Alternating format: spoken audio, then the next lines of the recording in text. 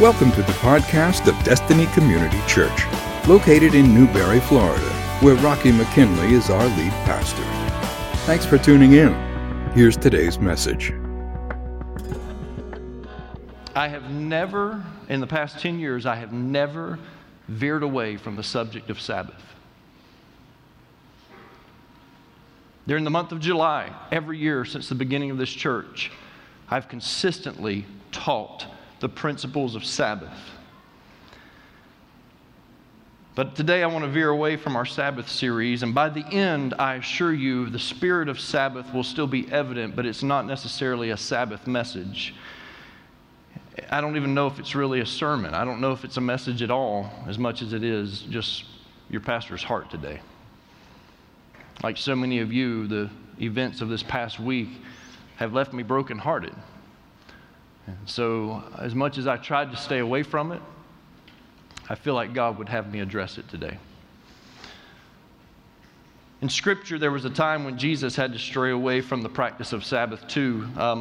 He and his disciples were walking through a grain field, and they became hungry. And the Bible says that on the Sabbath day, he being Jesus and his disciples, they began to pick the heads of grain and they began to eat because they were hungry. And the Pharisees questioned that. Why are your disciples? Why are you allowing them to do this on the Sabbath? And then they get to the temple, and it's there that there's a man with a shriveled hand, and they try to trap Jesus once again, and they say, you know, is it lawful to heal on the Sabbath? Because in their minds, healing required work, and it was breaking the Sabbath. And so Jesus, in Matthew 12, verses 11 and 12, he makes this statement. He said to them, if any of you has a sheep and it falls into a pit on the Sabbath, will you not take hold of it and lift it out? How much more valuable is a person than a sheep? Therefore, it is lawful to do good on the Sabbath. It's where we get our basis for our annual serve day, that one Sabbath a year where we go out and we work on a Sunday. We serve because it's lawful to do good on the Sabbath. Jesus understood that there were times to break Sabbath, and today is one of those moments for us because honestly, I feel like we have sheep that are in the ditch right now, in the pit. There are broken hearts. There are people that are trying to figure out how to deal with the emotions of all of this. And I feel like we have to address this. If you are connected to the news in any way, you know that we are living in very perilous times. So please, church, be patient with me as we allow God's Word to help us navigate through the emotions that so many of us are dealing with. And hopefully by the end of this, we'll know kind of what to do. I don't claim to have all the answers. I just know what I feel the Holy Spirit saying to me, and I just want to share it with you. This past week, July 4th, our nation turned 240 years old.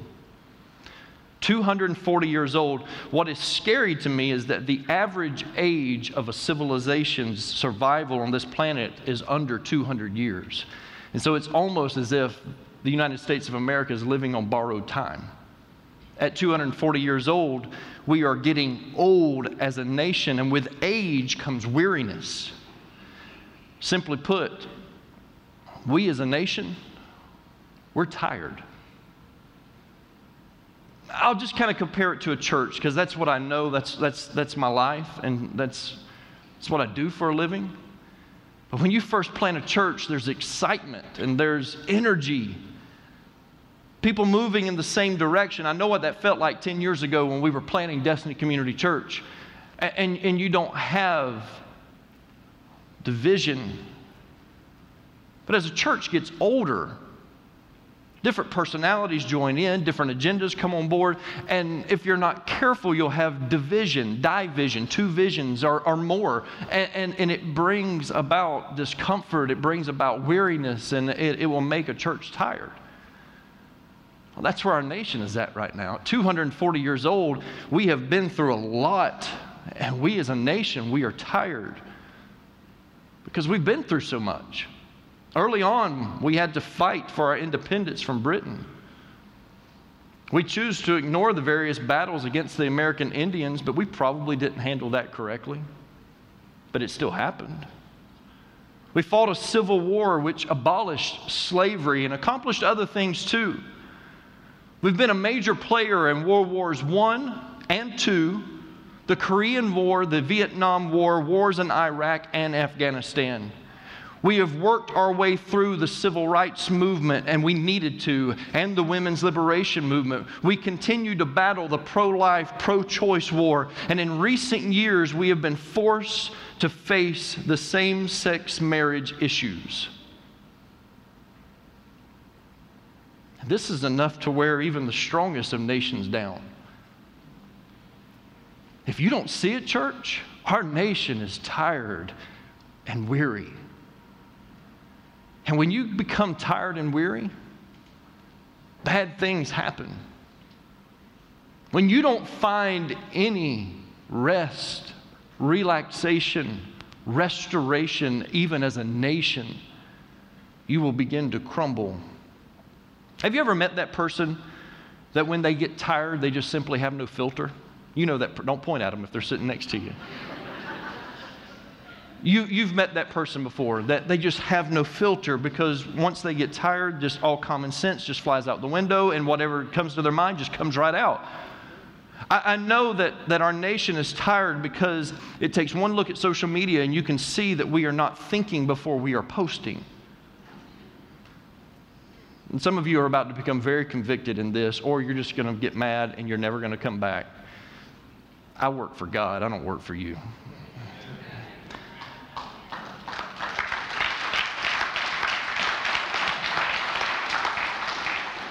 We'll see if you keep clapping. I need you to understand that I have intentionally not reacted publicly to recent events in our nation. I have not posted about it. I have not tweeted about it, and I've been very intentional with that. And I'll tell you why. I'm going to be very transparent today, and I'm going to tell you why. It's because I have black friends and I have white friends. I have friends that are black law enforcement officers, and I have no idea how they can possibly deal with all the emotions of that. And I have friends that are white law enforcement officers. And trust me, I've got my own opinions. Just like many of you, I've got my own opinions, but I'm wise enough not to speak my opinion because I could possibly hurt people on both sides that I love and respect. Because their feelings matter to me more than my opinion matters to me. And sometimes we just throw that stuff right out the window and we forget that there are still people that are hurting, that there are people that are scared to death on what's going to happen with their livelihood and their lives. Matthew 15 and 11, Jesus said, "It is not what goes into the mouth that defiles a person, but what comes out of the mouth, that defiles a person." What you say, what comes out, that defiles you. Ephesians 4 and 29, "Do not let any unwholesome talk come out of your mouths, but only what is helpful for building others up according to their needs, that it may benefit those who listen." Proverbs 17 and 28, "Even fools are thought wise if they keep silent, and discerning if they hold their tongues." Proverbs 13 and 3, "Those who guard their lips preserve their lives, but those who speak rashly will come to ruin." Guys, I didn't write this stuff. It's just up to me to preach it. Ultimately, to live by that. And so that's why I don't blow up and rant on social media about anything more than basketball. Sometimes Florida football. Okay, sometimes a drive-through service at your local fast food restaurant. I might rant about that every now and then. But other than that, I'm good, because I'm not going to throw it out there to where people are going to become hurt because they can't understand all the feelings that I have going on inside of me. If you think people can get your entire emotion through a Facebook post, a tweet, or whatever you put up on Instagram, you are dead wrong. We have an epidemic in our society of diarrhea of the thought process, is what it is. That's what's wrong with us. And we fuel the fire with every conversation, every tweet, and every post. Why? Because we are tired and we don't realize it. Our nation is tired. We are exhausted, we are drained, and we don't even know it. We are tired of corruption in the government. We are tired of our rights being trampled upon, whether it be civil rights, gay rights, or the right to bear arms. We are tired of the decline of moral values. We are tired of someone else's religion being pushed down our throats. We as a nation are tired. And when you get tired, your immune system begins to fail. You get sick. And so now we're sick and tired. That's where we're at. And one of the downfalls of our nation, and this is where I'm about to lose some of you, but man, I'm just trying to obey God today. I am. I promise you I am. One of the downfalls of our nation is our entitlement. There's a lot of amens. I hope you're amening me in just a moment. Don't get me wrong. And to all of our veterans in the room, please hear my heart on this. Freedom is nice, and I'm thankful for it. If you fought for our freedom, if you fought for my freedom from the bottom of my heart, thank you. I would not change a thing. I would not. I'm so grateful for you. I thank God for you. But please understand, church, that your rights as an American citizen are not necessarily God-given. I know some of you are checking out right now, but listen to me. Our blessing to live in a democracy can also become our curse if we allow it to. The blessing of having freedoms can become your curse if you're not careful. I know that our Declaration of Independence states we hold these truths to be self-evident, that all men are created equal, that they are endowed by their Creator with certain unalienable rights, that among these are life, liberty, and the pursuit of happiness. I thank God for the rights of life, liberty, and the pursuit of happiness, but understand they are far from God-given. We are graced with it because of God and where He allowed us to be born. But those are not necessarily just given to you because you're a Christian, because you need to try and explain those God-given rights to a Christian that is being persecuted in a third world country on the other side of the world. Does God love us more than He loves them? So I'm not telling you right now that these are God-given rights, but that's what we think. We think that we have these God-given rights, and it's only by the grace of God that you and I were born to live into this great nation. Your right to freedom of speech, not necessarily God-given. As a matter of fact, there's probably more scripture in the Bible that tells you to shut your mouth than to speak your mouth. Your right to protest, not God-given. Your right to bear arms, not God-given. Understand, I am pro-gun, okay? But it's not necessarily a God-given right. Your right to vote, not God-given. The early believers, the early church, they didn't have a say-so on what Rome was dictating to their lives. But yet God loved them. Jesus died for them. But those were not God-given rights. It's a blessing that God allows for us to experience because we live in this nation at this moment. But it's not necessarily a God-given right.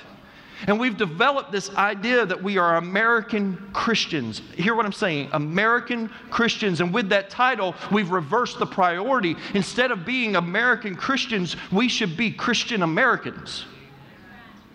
No, you're not ready for this. You're just not. You're not ready at all. As Christians, we belong to a theocracy before we belong to a democracy. But some of you are so steadfast on holding on to that democracy that you're not even realizing that God is calling you to stand up in His theocracy. This means that at times, as Christians, we have to surrender certain rights. We should not always exercise our freedom of speech. Trust me, some of you should not always exercise your freedom of speech because you look like a moron on social media. It's not necessarily, it is your right, but you don't necessarily have to exercise that right. The Apostle Paul understood this when he wrote 1 Corinthians 6 and 12, and he said, all things are lawful for me, but not all things are helpful. You can say whatever you want to in this nation. As a matter of fact, you can say things that I don't think you should be able to say and still live in this nation. But yet you can because of the freedoms that we have. All things are lawful for me, but not all things are helpful. Paul said in 1 Corinthians 9 and 19, for though I am free from all, I have made myself a servant to all that I might win more of them. We may have the right to speak freely, but that does not mean that we have to. And sometimes we care more about our rights than we do about reaching people. We care more about our rights than we do about our neighbors. Because we'll post things and we'll say things and we'll make a stand for things that is crushing somebody else. And we're not even willing to hear their heart and have that dialogue.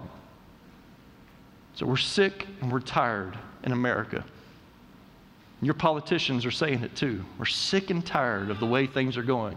They're exactly right. This is the only thing both sides are getting right. We are. We're sick and we're tired. But it's not necessarily their definition of sick and tired. But I assure you, we are sick and tired in America. And this epidemic causes us to live paranoid, and it causes us to live separated. Don't miss this. This is so important. Jesus warned us in Matthew 12 and 25. He said, every kingdom divided against itself will be ruined. And every household, every city or household divided against itself will not stand. Can I scare you? Can I let you walk out of this room today absolutely shaking? I've searched it through and through. America is not a major player in the Bible in the end times. I'm not telling you that we don't exist. I'm just telling you we're not a major player in the end times. We're not mentioned in the end times. Jesus gave us that warning. That every kingdom divided against itself will be ruined. And at 240 years old, we are living on borrowed time already. We've allowed the enemy to separate us. We are separated by political parties. We are separated by race once again. Can you believe that? How far have we come with that? And now we are separated again by race. And even the church itself is separated by denominations and doctrinal beliefs. When we're all calling ourselves Christians, but yet we can't agree on what we believe in. The enemy understands the power of unity, and he knows that when we work together that we get major results. You find this in the book of Genesis, the Tower of Babel. One of the first times humanity worked together. They were working for the wrong cause. God didn't like the cause that they were working, but God made a statement right there at the Tower of Babel. He said, if they continue to work together in unity like this, there is nothing that they cannot accomplish. The enemy knows that for the right cause, when we work together in unity, that we will get major results. And we were moving that direction as a nation. There were some good times for us as a nation. There were some things that early on we needed to be divided about because it was hurting people in the process. But man, when we worked through some of that stuff, we were heading in the right direction. But now the enemy has come back in and he's beginning to tear us apart by politics, racism, victimization. He is tearing us apart. Philippians 2:2, complete my joy by being of the same mind, having the same love, being in full accord and of one mind. 1 Corinthians 1:10, I appeal to you, brothers, by the name of our Lord Jesus Christ, that all of you agree and that there be no divisions among you, but that you may be united in the same mind and in the same judgment. 2 Corinthians 13:11. Finally, brothers, rejoice. Aim for restoration. Man, is this not what our nation needs right now? Aim for restoration. Comfort one another. Agree with one another. Live in peace. And the God of love and peace will be with you. Colossians 3:14. And above all these, put on love, which binds everything together in perfect harmony. And finally, 1 Peter 3:8. Finally, all of you have unity of mind, sympathy, brotherly love, a tender heart, and a humble mind. The enemy knows that when we work together in one mind and one accord, that's where great things happen. It was in an upper room in the book of Acts where they were in one mind and one accord, and God breathed the breath of life on them. It happened. Great things happen when you are in one mind and one accord. And God is calling us once again to unity, and Satan is convincing us to be divided as a nation. I want to share something with you as I begin to close this thing out. And I don't know where I'm going, so y'all just stay with me.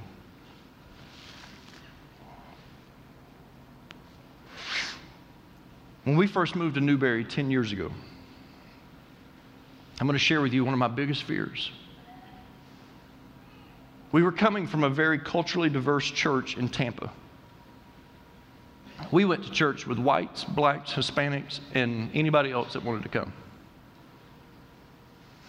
I was raised in North Florida most of my life, and I knew that in places like Gainesville, there's very culturally diverse churches, but when you get on the outskirts, that there's still a lot of segregation that takes place.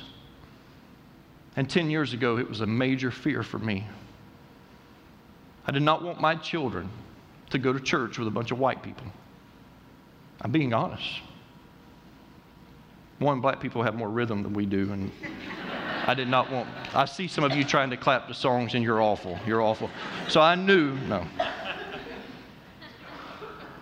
My children living in Tampa, they did not see color.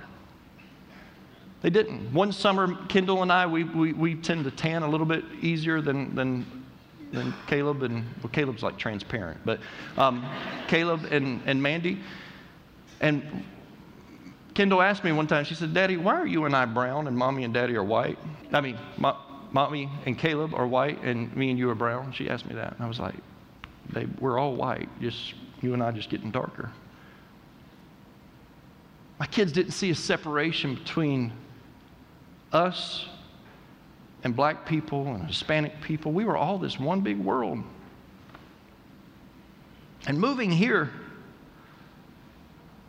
I knew that I had to intentionally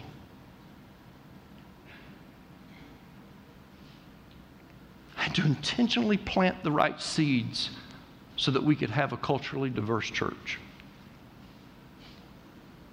Just going to be honest, man, I'm here today. I don't know, none of you may be back next Sunday, and so I may have to start over in another city. I don't know. But I'll tell you what I did. I prayed. I said, "God, I want godly black men to serve as leaders in this church." Because wholeheartedly I believed that if we were going to speak to a community and tell them that we believe that our black brothers and sisters are equal with us, I wholeheartedly believe that we had to prove to them that we would put them in leadership. And so I prayed. I did. I prayed, "God, send us strong, godly black men to serve on our council." And God raised up 2 of them at that moment.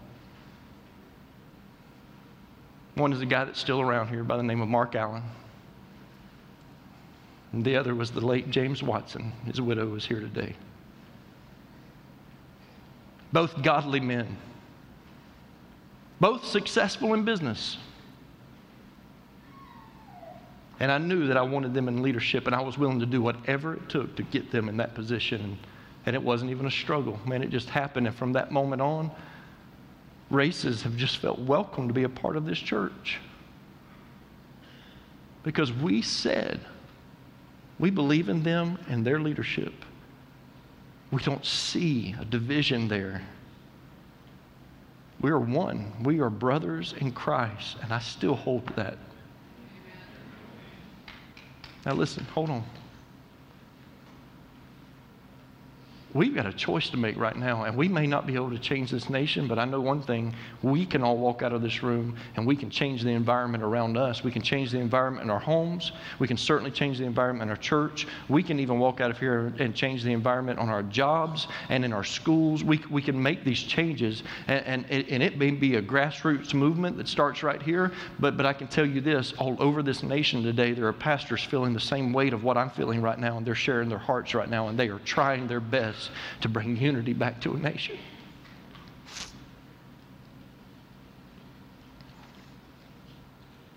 I'm scared.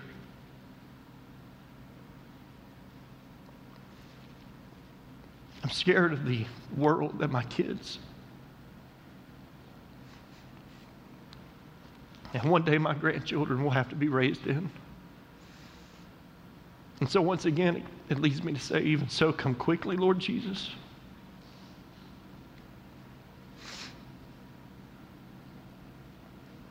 But there's this remarkable scripture that if we would abide by this scripture, it would change everything in our nation.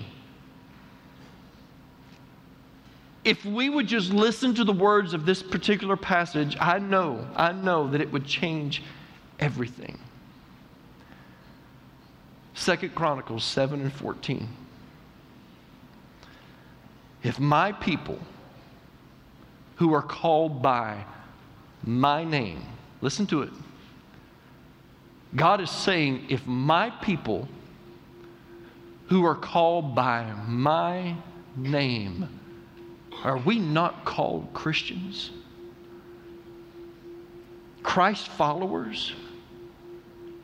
If my people who are called by my name will humble themselves, humbling yourself means you lay down your right when you have to, just to reach somebody else with the gospel of Christ, just to show them that God is love.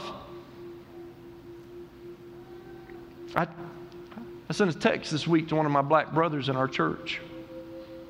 I told him, I said, man, pray for me because I am so struggling right now with this. He told me, he said, Pastor, I've refrained from putting anything up on Facebook. He said, I know the only thing that will work, and it's what I've taught you so many times, that God is love. Love never fails. God never fails. When you humble yourself, you're saying, I love you more than I love my rights. And listen, I'm not asking you to go and lay your guns down at Washington and all. That's not what this is about. That's not what I'm saying. I'm saying learn to control this right here, because this right here has the ability to kill somebody even more than a gun. Crush them. Be careful how you respond to what's happening in our society. And if my people who are called by my name will humble themselves and pray, if we would spend more time praying than we do about complaining,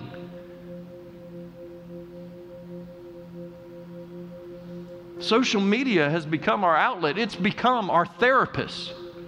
And we just kick back on the couch and we tell the whole world what's going on in our minds. And some of us, we just need to learn to stop.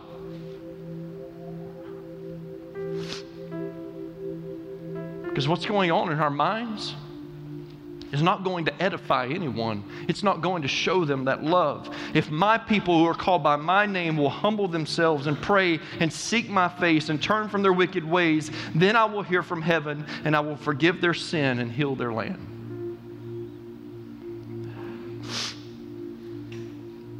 So when's the last time you just stopped?